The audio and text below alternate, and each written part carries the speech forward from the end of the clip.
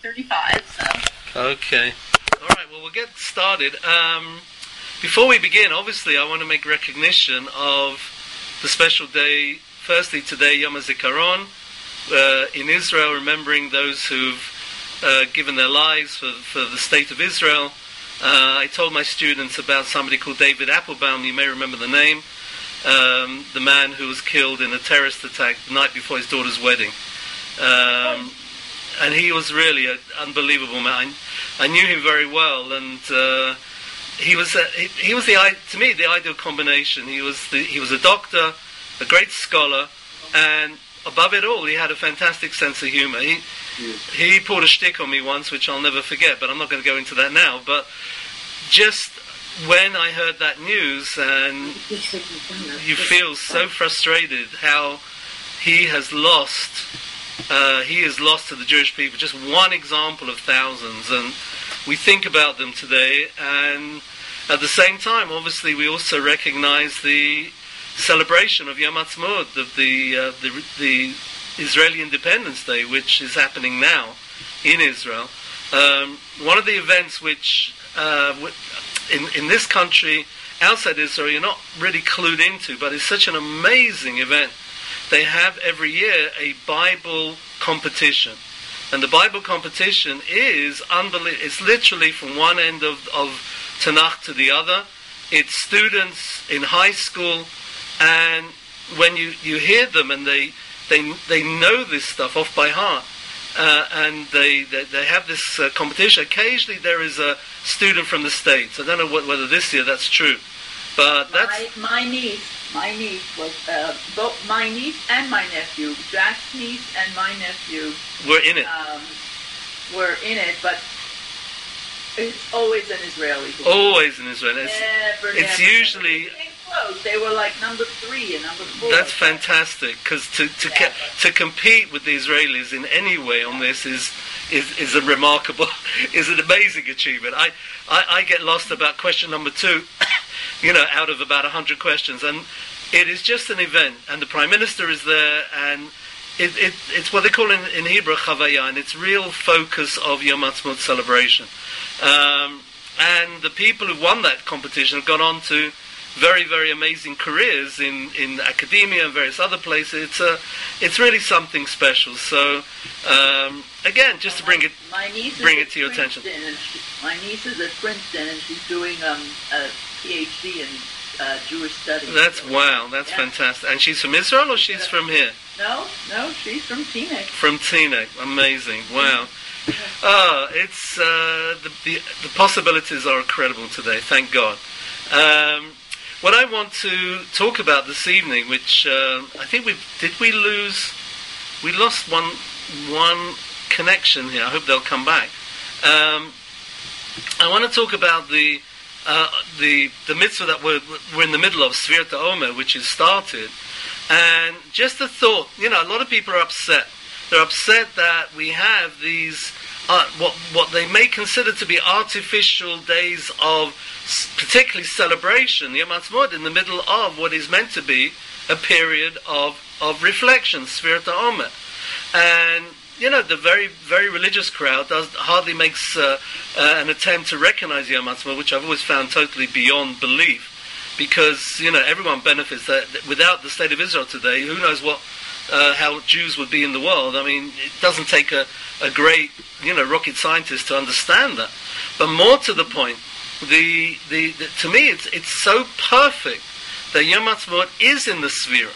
And why? Because Sefirah is about the tragedies in Jewish history, the Crusades and Bar Kokhba and you name it, all the different events that happened during this period in Jewish history. And here we are in the year 2021, Tafshin Pei Aleph, and we can celebrate the existence of the birth and the existence of the state of Israel.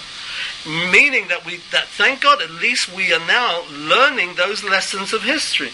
We had a tremendous, unbelievable, in the 20th century, a situation which, please God, will never, ever, ever happen again. Never again, as they say. But at least we're learning the fact that without our own country, without our own army, without literally fending for ourselves, we hope, with God's help, that nobody is going to look out for us. And just now, again, I'm listening to all the stuff going on with Iran and with, they're claiming that they're doing their nuclear program to increase nuclear power and whatever. But we know, they've said what their intentions are. And there's no shortage of examples of people who want to end the existence of Israel, and that's why we have to fight, we have to support it, and please God, I'm praying that we can get there very, very soon to visit, maybe even to live one day. Let's hope that we all have that particular merit, because it's too precious. It's something that we just cannot sit around and take for granted. It's to me, it's just beyond belief that people just don't feel that way about Israel. And it's not perfect. We know it's not perfect.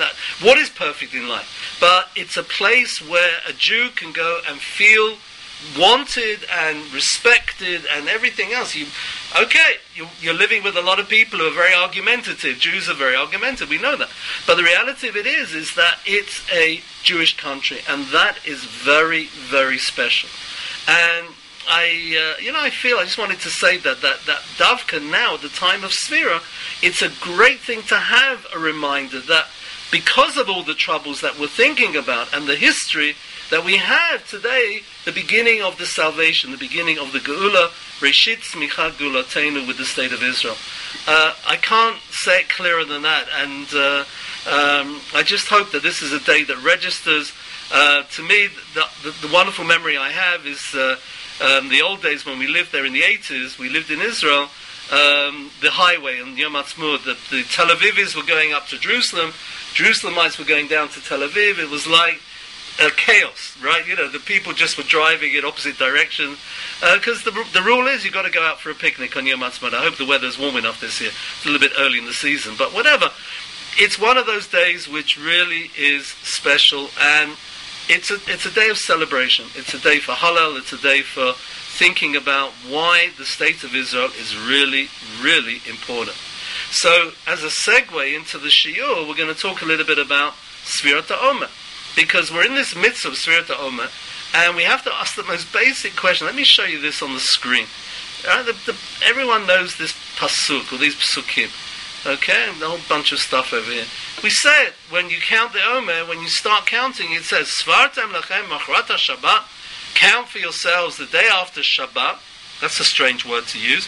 I thought it was Pesach, right? Miyom aviyachem edom atanufa, from the day when you bring this Omer, this sacrifice. The Omer was a sacrifice, which has tenufa, which has to be waved around by the priest. Then you count Sheva Shabbatot Tmimot Tiyena. 7. Now, Tmimot normally means pure. Tamim, someone who is pure. It's translated as complete, as it says in the English translation. But what is Tmimot? What does that word really mean? Right? If it's 7 complete weeks, it could have just said Sheva Shabbatot, 7 weeks. Why would I have thought it's not complete? Doesn't make sense. To add the word Tmimot has obviously got a message. And then it says, Pure, innocent. A pure, innocent. It's got a deeper message than just saying that we've got to complete 7 weeks. We could have known that without the word Tmimot. And certainly the word Shabbat, which we know refers to Pesach, that begs the question: if it's Pesach, then say so. Why does the Torah call it Shabbat? Shabbat, we know, is from Friday night through Saturday night, and Pesach, like this year, first day was Saturday night through Sunday night, right? And some years, it's all different days of the week.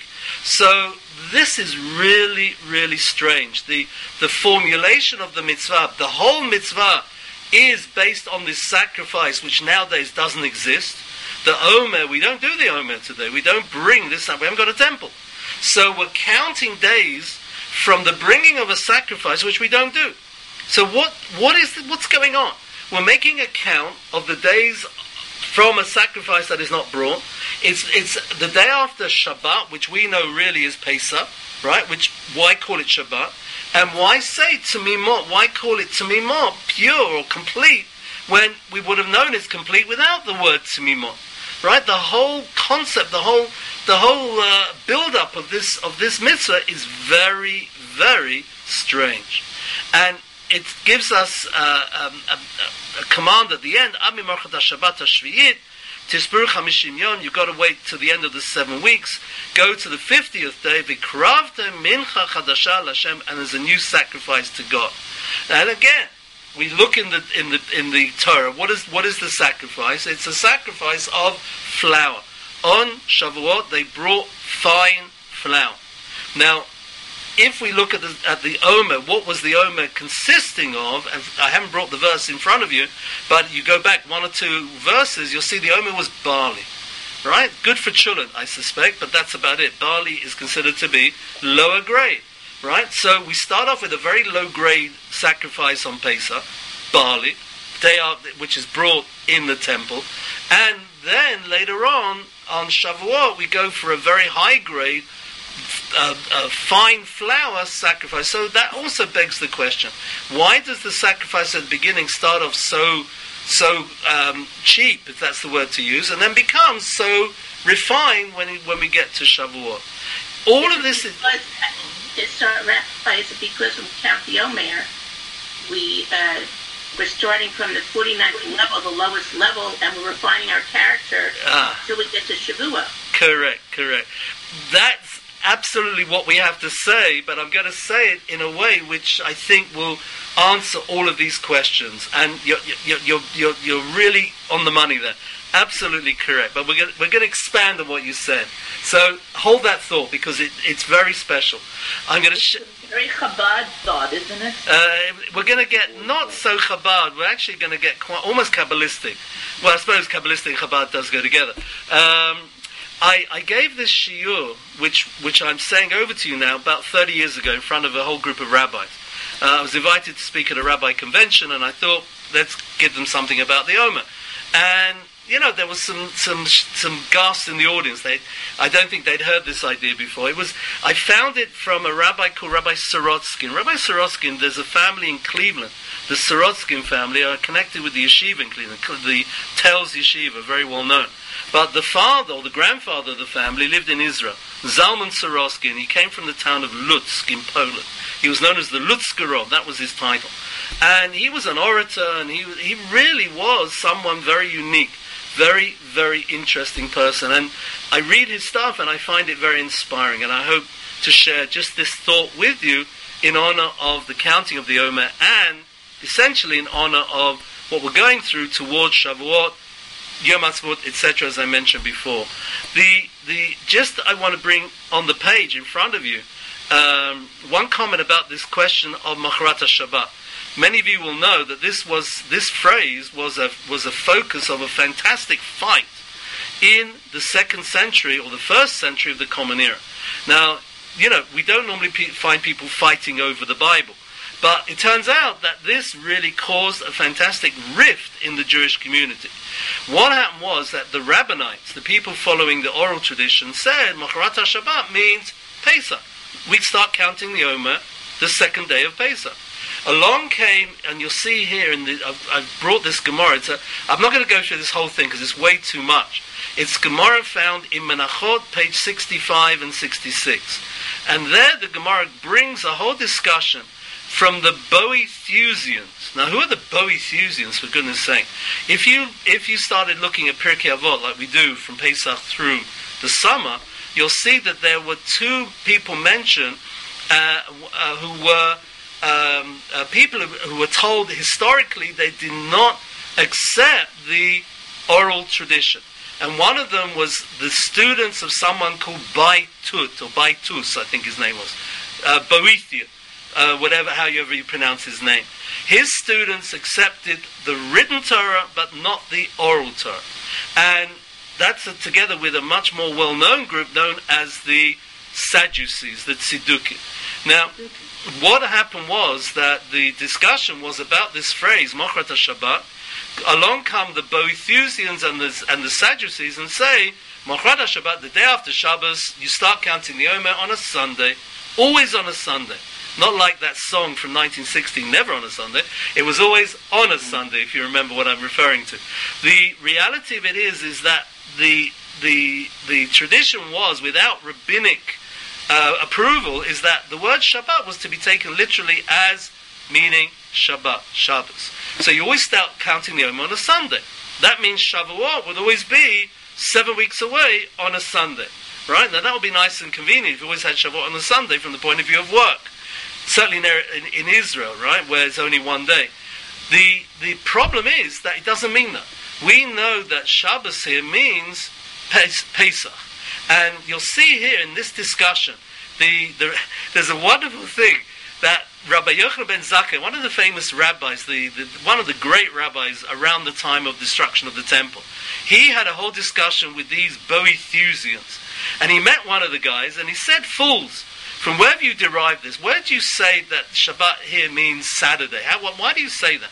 And there was no man who answered him. Nobody could give him an answer, except for one elderly guy who was prattling at him. Whatever to prattle means, I suppose, whatever. He was sort of mumbling. And he said, and look at his logic, he said, Moses, our teacher, was a lover of the Jewish people. Nobody disagrees with that. And he knew that Shavuot is only one day. In Israel, it's one day. So he arose and established it after Shabbat, meaning Shavuot was always going to be on a Sunday, because then, you know what it's going to be? A 2-day weekend. It'll be Saturday Shabbos and Sunday Shavuos. So Moshe wanted to do the Jewish people a favor by always starting to count the Omer, Mechorat HaShabbat, always on a Sunday, from Sunday to Sunday. That was his logic.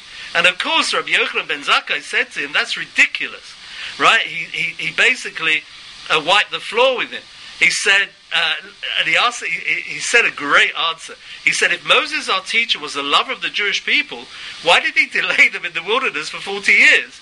In other words, you're giving me logic about Moses having a desire to have everybody have a 2-day weekend, and the reality was, what about the 40 years in the desert? In other words, got nothing to do with what Moses wanted. This is all coming from God, and that's the end of the story." Right? And the elderly man was offended. He says, "My teacher dismissed me with this retort." Rabbi Yochanan ben Zakkai said to him, "You fool! Our perfect Torah will our perfect Torah not be as worthy as your frivolous speech?" In other words, what you just said was absolutely ridiculous. That why would Shavuot have to be on a Sunday? You want to argue to give everybody a 2-day weekend. There's no sense of spiritual content in such an idea. And therefore he rejects it. And I just show you, I'll go down the path. I'm not going to go through all of this, but I just put it on from the sources, how many different arguments there were going on about this Shabbat being Pesach. Alright? And that's the verse that we say every time we count the Omer, Mechorat HaShabbat. Shabbat there means Pesach. What is so strange, and just as a sort of sub-question of what we asked at the beginning, is that the Gemara here doesn't in any way explain why Pesach is called Shabbat. In the end of the day, if it's Pesach, then the Torah should say Pesach. If it's Shabbos, it says Shabbat. Why call Pesach Shabbat? It's a strange thing to do. So look at the questions, and I'll just revise the questions that we've asked. The question still stands. Why is Pesach called Shabbat in the verse? And what does it mean to Mimot, which is another question we asked. And then the sacrifice goes from barley to fine flour. And and I can add the question of why are we counting from a non-existent mitzvah, the bringing of the Omer, which we don't do anymore, and we start counting the days. It's strange that we're doing a mitzvah based on an event which doesn't happen anymore. And even stranger is that their opinions, for instance, the Rambam holds, Maimonides said, the counting of the Omer is biblical. So what's the basis for him to say such a thing? It's so strange. So these are the questions I want to deal with very briefly and share with you this thought. And as always, can you just explain the third question? So the question is, why are we counting the Omer today when it's not relevant? Yeah. If it's to do with the mitzvah of bringing the sacrifice in the temple, because we do it the day after that, when they brought the sacrifice, or rather the day that they brought the sacrifice the first day, Chol HaMoed, and that became the first day of what we call the counting of the Omer. But if one thing depends on the other, and we don't have the sacrifice today, then why do we do a mitzvah depending on something which doesn't exist? It doesn't. We don't do it. There's nowhere in Israel today that has an Omer sacrifice. You can't do it because we haven't got a temple. So it's strange that the mitzvah is put in a framework of depending on an event which doesn't happen. And I don't know if you thought about that, but it's just the weirdest thing. This whole process of what we do with the counting of the Omer needs a little bit of analysis, needs a little bit of explanation. Let's go. I want to show you this because I've got this written out. And again, if anyone wants this, I can gladly send it on to you. I wrote this out many, many moons ago. And these are the questions, again, which we're asking. We've just finished the mitzvah of the Seder. We have Sefirat Haomer. And the Rambam says it's d'oraita, it's based on the Torah law. Some say it's rabbinical. Fine. There's a problem. We're counting the days from a non-existent sacrifice, which is not brought today. We must ask, why do we have to do this? The act of counting is totally mysterious and requires explanation. If it was, if we just said it was Sefira and not called it Sefirat Haomer, I suppose that would be better. But Sefirat Haomer seems to have something to do with the Omer, but we don't have an Omer today. So what are we doing? And then, of course... Don't we also not sacrifice and still pray and do the tefillot of Musaf, even though we don't pray? That's true. We do have those, let's use the word, memorials, right? Those, to remind us of those particular events. But there's no question about it that here, the counting of the Omer, the whole counting is because of the Omer. It's not that we're doing it as a memorial. It seems to be that we're doing it because there is a mitzvah of Omer, right? Otherwise it wouldn't be called Sefirat Haomer, but we don't have a mitzvah of Omer. I agree with you. We don't do the sacrifice of Musaf, so we make a remembrance, right? So, like we do on the Haggadah, Zecher LeMikdash, we do it to remind us of what we did once upon a time. But with the Omer, that's strange that the whole counting seems to depend, right? It's not just a memorial; it's a mitzvah according to the Torah, according to the Rambam. In which case, it's something which is not we're doing as a memorial. It's a bona fide mitzvah, like putting on tefillin and like keeping Shabbat and everything else. But what's the underlying, basis of this mitzvah? I'm trying to get this question across because it really is intriguing. What are we doing when we count the Omer? Yafa, are you okay with that, or is it still? No, I mean it's a question. Yeah. Yeah, I hear your comment. I'd like to know. Yeah, I hear your comment. No, I hear your question was a good question. We asked about the sacrifice was barley, then it becomes refined. In fact, the only other barley sacrifice is the woman called a sota, a suspected adulteress. That's really weird. Why do we do the Omer sacrifice from the same grain, barley, that a woman who is a suspected adulteress brings her sacrifice to the temple? That's a strange connection, right? The woman who's a suspected adulteress is not necessarily the role model for basing the mitzvah of the sacrifice of Omer. What is the deeper connection? And the third thing, yeah. Sorry, did I hear another? Hang on. Sorry. There I am. Yes. We as the Jewish people were kind of adulterous with Hashem. You're on fire this evening. That's wonderful, right? There is a theme. There is a theme. I'm not going to go into that direction because that's an interesting direction to go into. I'm going to give another theme, but we'll see. We're not that far apart. All right. So This is great. No, and I'm not going to lose my reputation. Believe me. I don't normally delve into this, but this was so gorgeous. What the point of what we're going to learn? I just had to share it with you. I love it. We're enjoying it. And we've got obviously the question about Shabbat. Why is the Shabbat called? Why is Pesach called Shabbat? The Pharisees, the rabbis, and the Sadducees, the people who didn't accept the rabbis, had that argument. And then why is it called Tzimimot? So with these questions, the answer to the questions is by asking another question. Very Jewish. How do we answer these questions? And this is something which to me is one of the great mysteries, but thank God, one of the blessings of the holiday of Pesach. We're having a discussion over the Chag this year about whether Pesach now has overtaken Rosh Hashanah as being the festival that Jews still hang on to.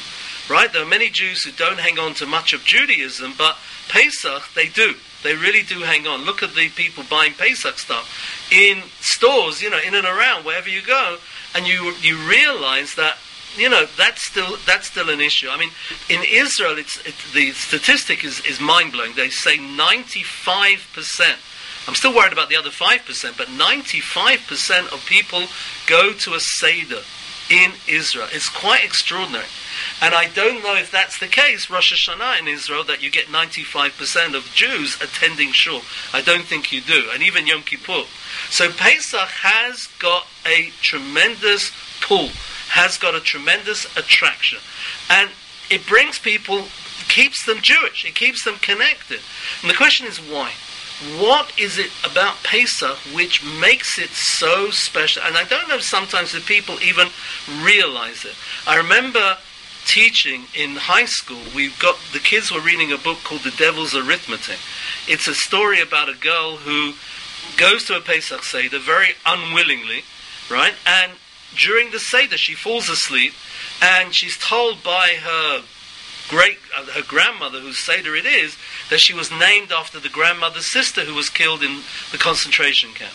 And the girl sleeps, and they open the door of Elijah, and in her imagination she's become the relative back in Poland.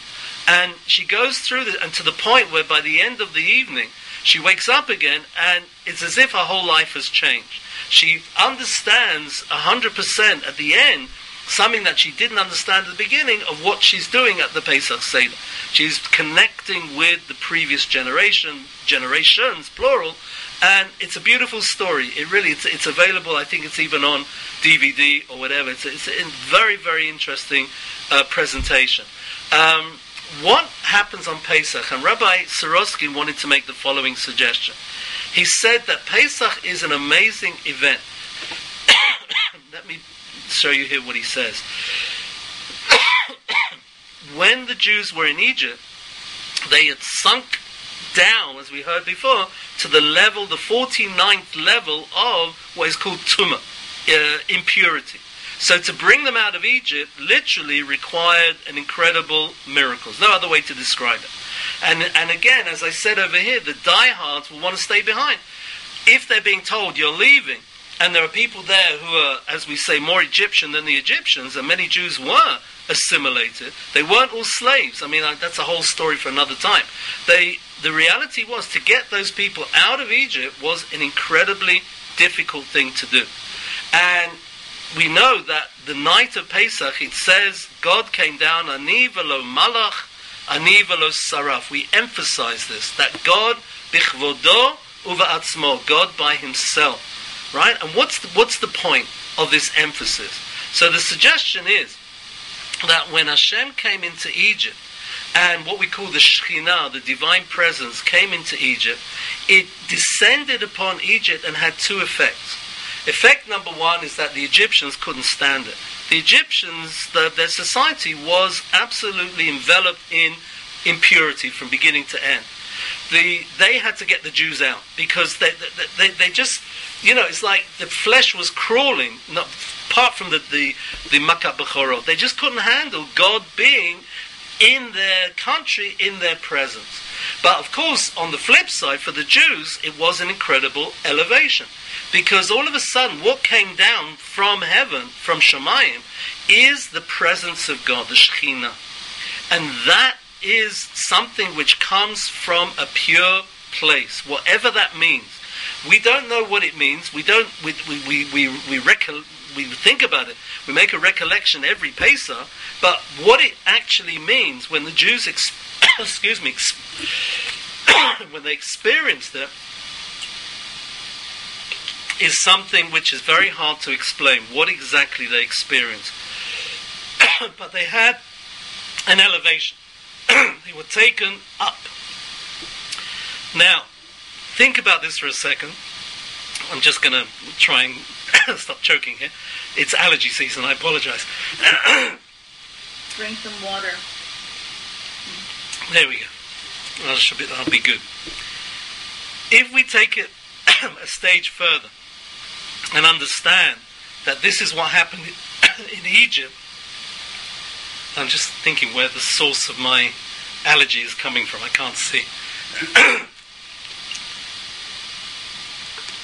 If this is the source of what happened in Egypt, that there was this divine presence in Egypt, that by definition would elevate everybody to a high level. It was like taking the elevator to the Empire State Building from the ground to the top in one shot. It took you up into a whole different world, and people who were not necessarily willing to leave just couldn't say no. The Jews left en masse. In fact, there's even a midrash that those who were real diehards died in Egypt. They just weren't going to stay in Egypt. There's no Jewish presence left once the Yetziat Mitzrayim takes place. But how do you describe that descending of the divine presence?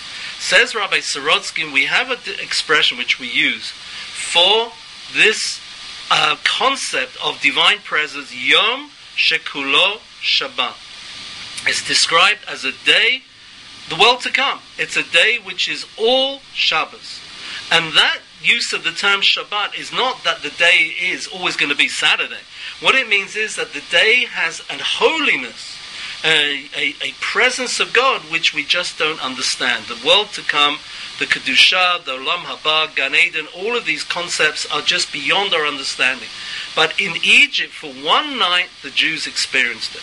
And they picked themselves up, and they went. But the problem was, it was one night.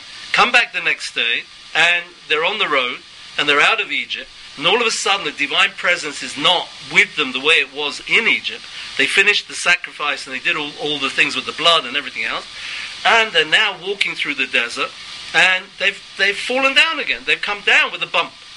And they're saying to themselves, walking through the desert, what am I doing here? How am I now in the desert, out here? What happened?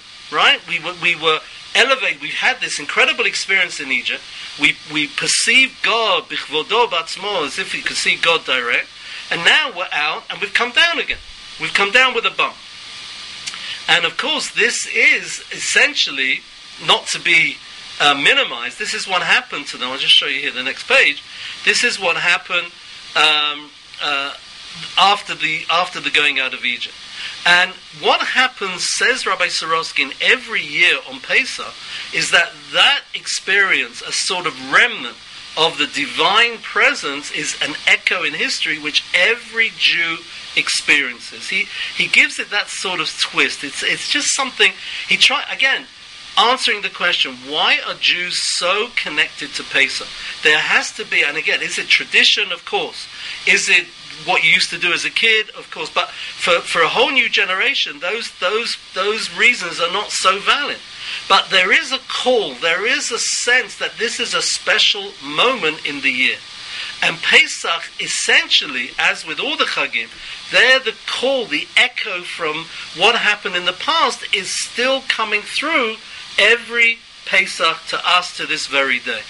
And that's his explanation why Jews are still connected to Pesach.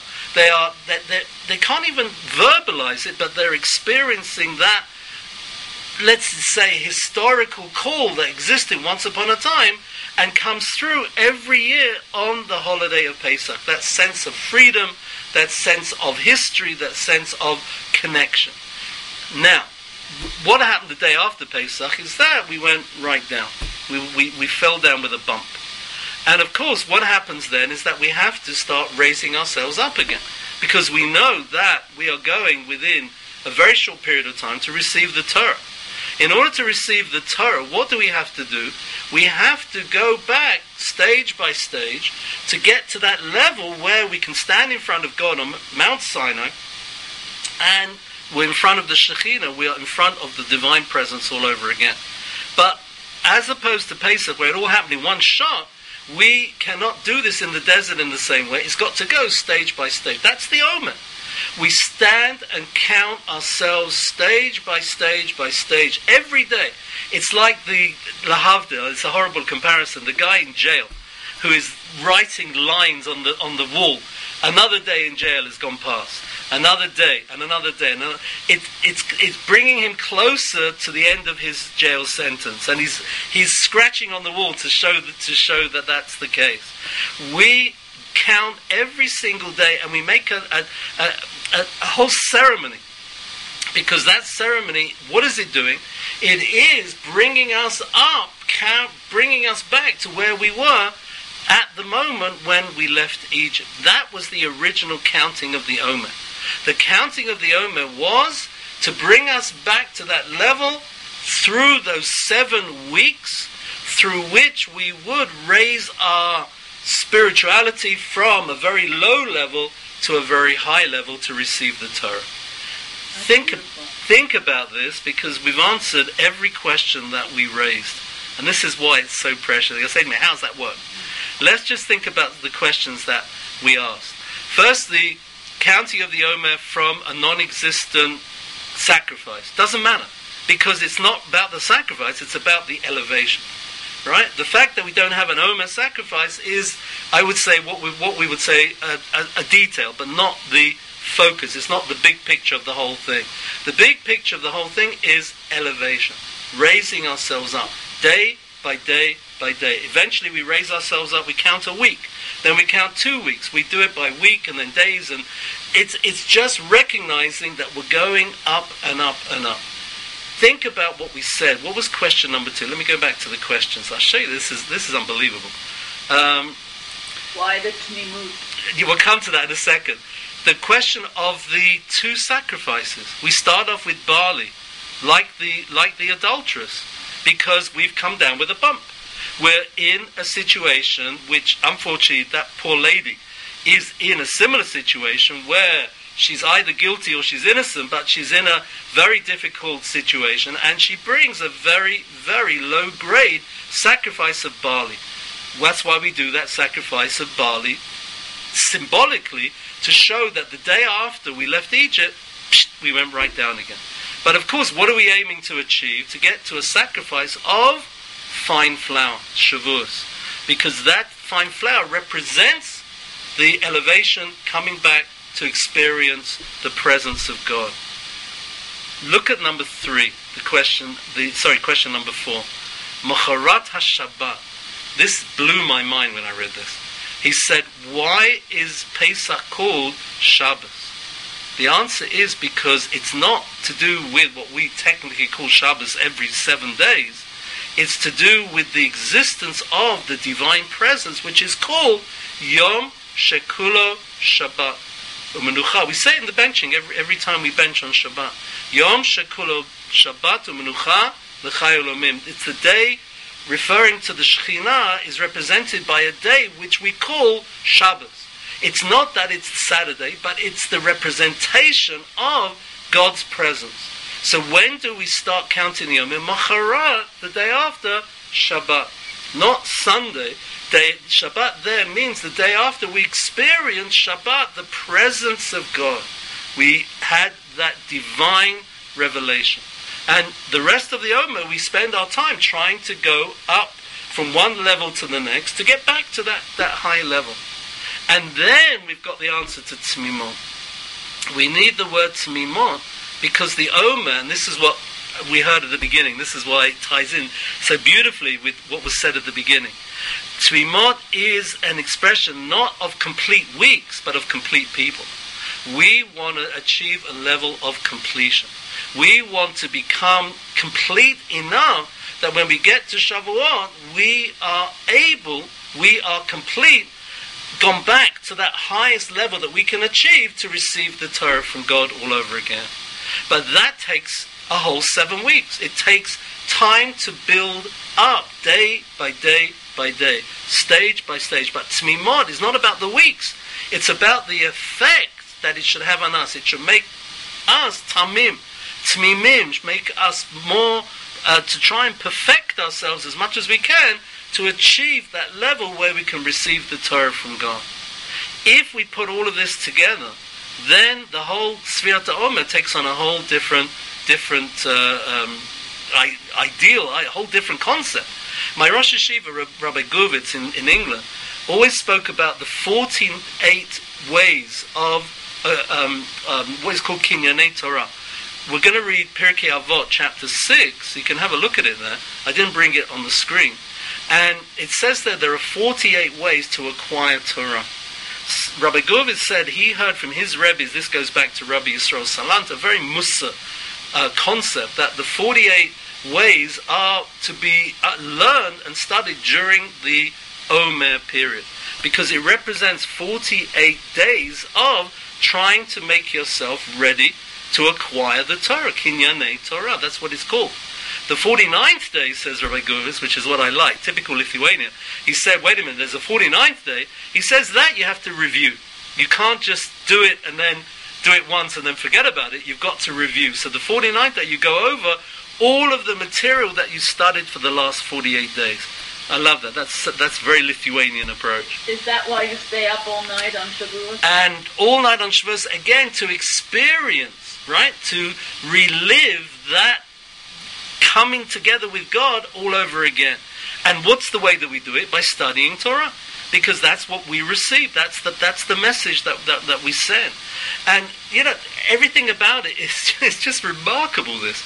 And what I think the message for me, which was so encouraging, now we'll talk about Yom Atzmaut again.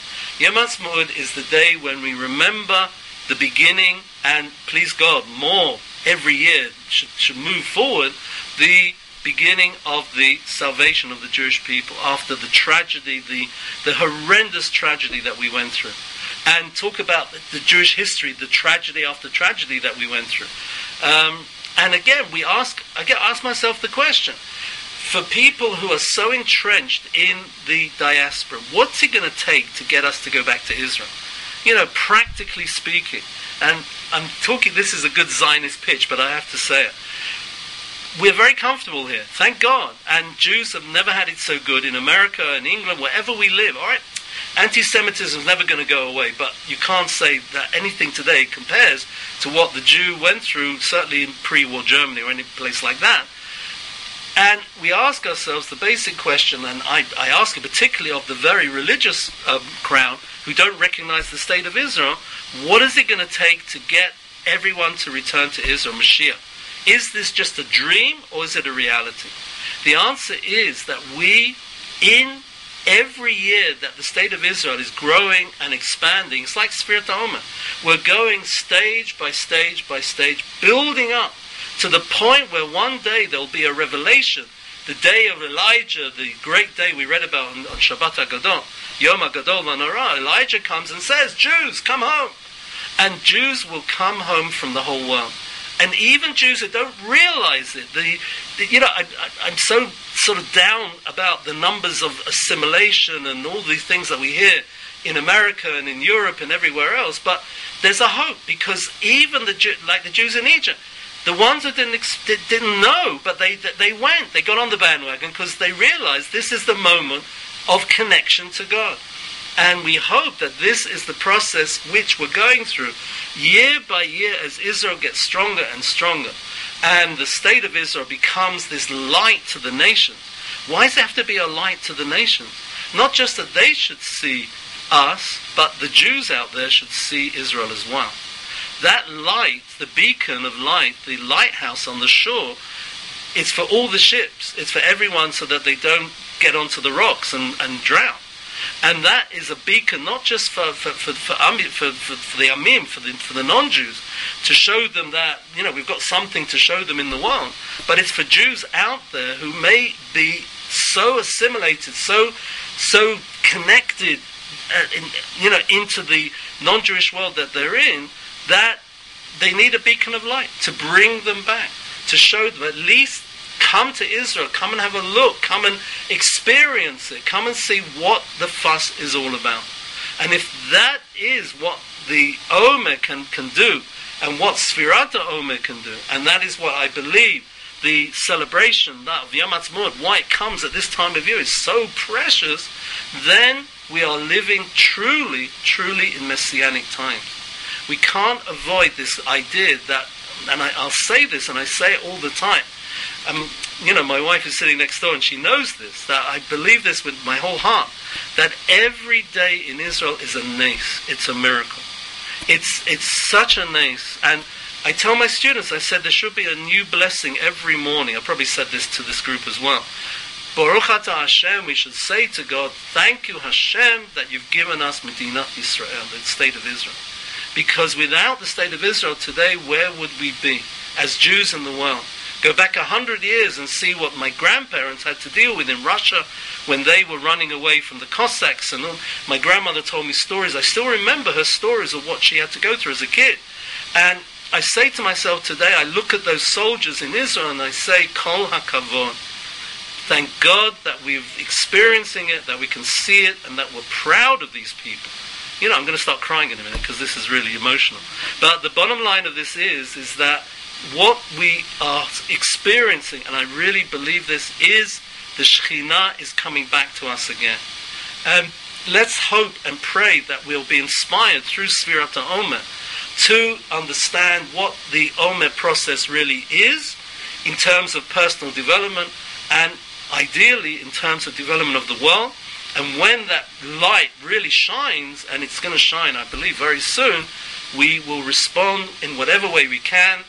May not get on the plane immediately. We'll need to settle up over here. We'll need to do our stuff. But you know what? It's Higi Azman. The time seems to be going towards that moment. You know, every day, every year on Yom Atzmaut, they tell you how many Jews are living in Israel. And it's over 7 million by now. And that's in fact, the majority of Jews in the world, another couple of years, will be living in Israel without question. Right? Till now, there's always majority living in the United States or together with Russian Jews, but now all of that is changing. And that is the uplifting message of Yom Atzmaut, and I believe of Sefirat Haomer. It's time to, think about the future and focus on that. Please God, that beautiful event, which is literally around the corner. All right, I got a bit carried away. I apologize. Beautiful message, Rabbi. Thank you. I hope it's not too heavy. I wanted to get across just that beautiful, particularly the idea of Shabbat, that it's not Shabbos, but it's the presence of God represented by Shabbat. And that to me, is what the message is. It's seeing God at that time and then bringing it about all over again, which I hope, please God, we will do very soon. Any comments? Any questions? Yeah. Yeah, Rabbi. Sure, hi. So two things. One is about Shabbat. Since they say that we get an extra soul on Shabbat, yeah, and taste of the world to come, to me that's part of it all also. Correct. And I always heard that only 20% of the Jews left Egypt. That again, I don't want to get into that midrash because I have a real problem with that midrash. Because if I tell you what my problem is, being very practical, is that if you say 20% left, 80%, according to that midrash, died. If you put a number on it, it's in 3 days, literally the beginning of the Yetziat Mitzrayim. In 3 days, 8 million Jews died. Now think about that. It's horrendous. It is truly horrendous. Because we lived through a Holocaust, and in 6 years, the Rishonim, the evil men, look what they achieved. But in 3 days, that would be too difficult to contemplate. So what I feel is that maybe died in a spiritual sense. Obviously, there were people who stayed behind in Egypt, and they'd lost that connection. But whoever it was, they picked themselves up and came. Not only did the Jews leave, even a whole bunch of Egyptians went with as well. Because they saw it was good. It was a good deal. As you say, they jumped on the bandwagon, literally. So it was a good deal for them as well. And also the mixed multitude. That's the mixed multitude. That's it. The Egyptians and everybody else who wanted to, I suppose cash in is probably not the word. The Erev Rav. Yeah. But they did not make it to Israel. Well, that's not clear. They started the trouble with the golden calf. They studied the problem, and there's a lot to say about the Erev. That's a shir for another time.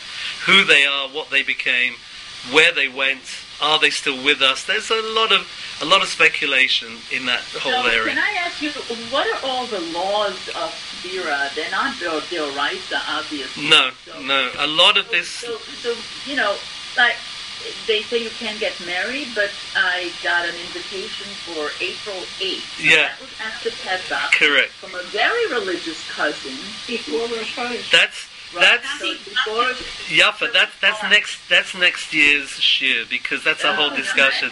I don't really. I tell you what the issue is, and this is Rabbi Feinstein wrote about this. He had in America after the Holocaust at least 5 or 6 different traditions that all came together to live in New York. People came from Hungary, had one tradition about, because it's a 33-day period of mourning. Nothing to do with what I've been speaking about, by the way. This is something separate. Well, I suppose you can say this is the historical element. And those 33 days, how it's part of the Omer, but how they divvied up is a big debate. In other words, what happened in those 33 days? The students of Rabbi Akiva died. So did they die in one extended 33-day period from day 1 of the Omer to day 33, Lag BaOmer? The Sephardim actually argue that it was actually day 34, which is when they stopped dying.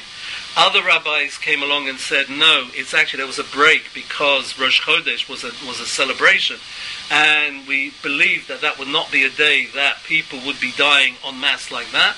So they started, they stopped, and they started again. So they continued those 33 days from a different point to a different point. What Rav Feinstein said, everybody agrees that there is a small period from Rosh Chodesh Iyar through Lag BaOmer, which people should not make weddings. But before Rosh Chodesh, where certain people haven't started the 33 days of recognizing what happened to Rabbi Akiva's students, because they only start recognizing it from Rosh Chodesh, because Nisan is meant to be a happy month. So they don't recognize it then. So you have weddings right up to Rosh Chodesh, even to the second day Rosh Chodesh, which is interesting. And then you've got at the other end, you've got the 6 days before Shavuos, where everybody agrees that's wedding season if you want to make a wedding like that.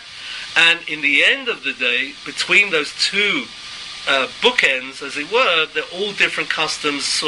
It's a melting pot. So what Rav Feinstein said is that basically in New York.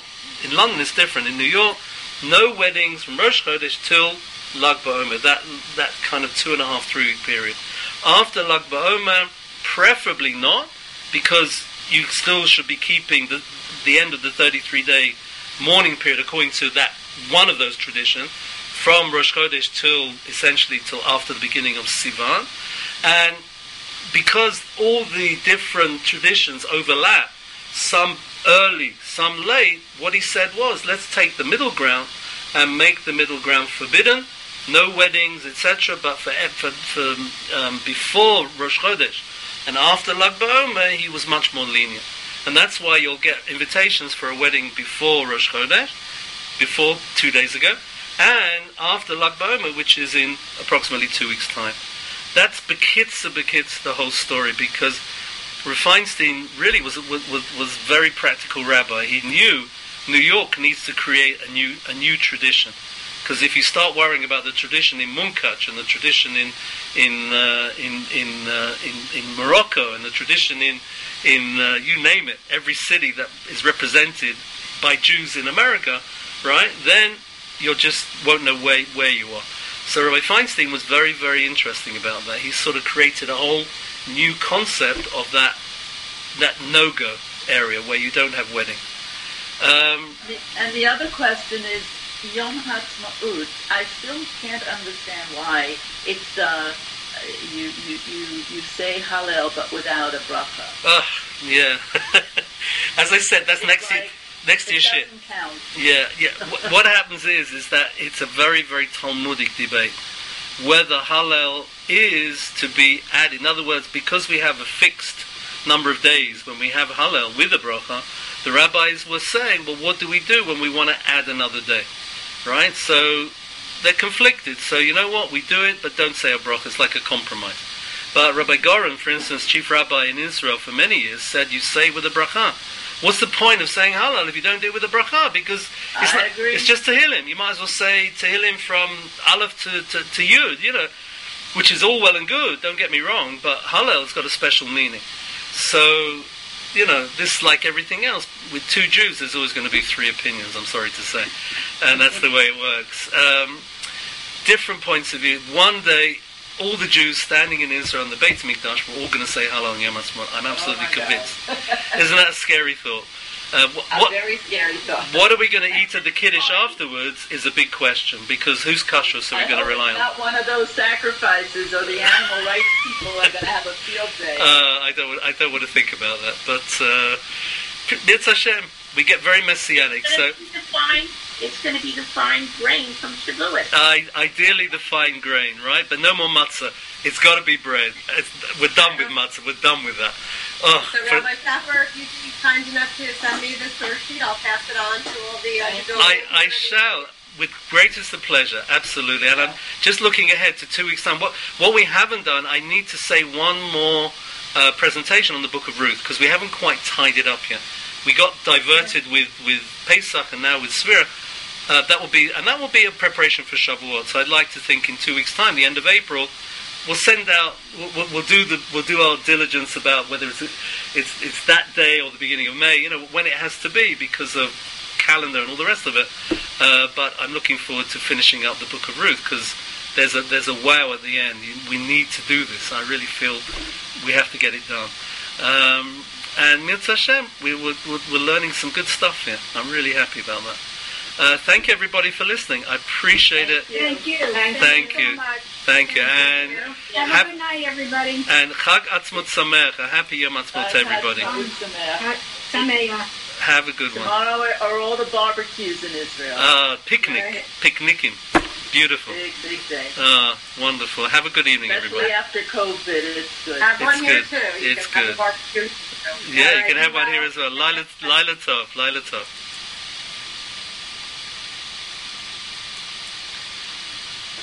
What is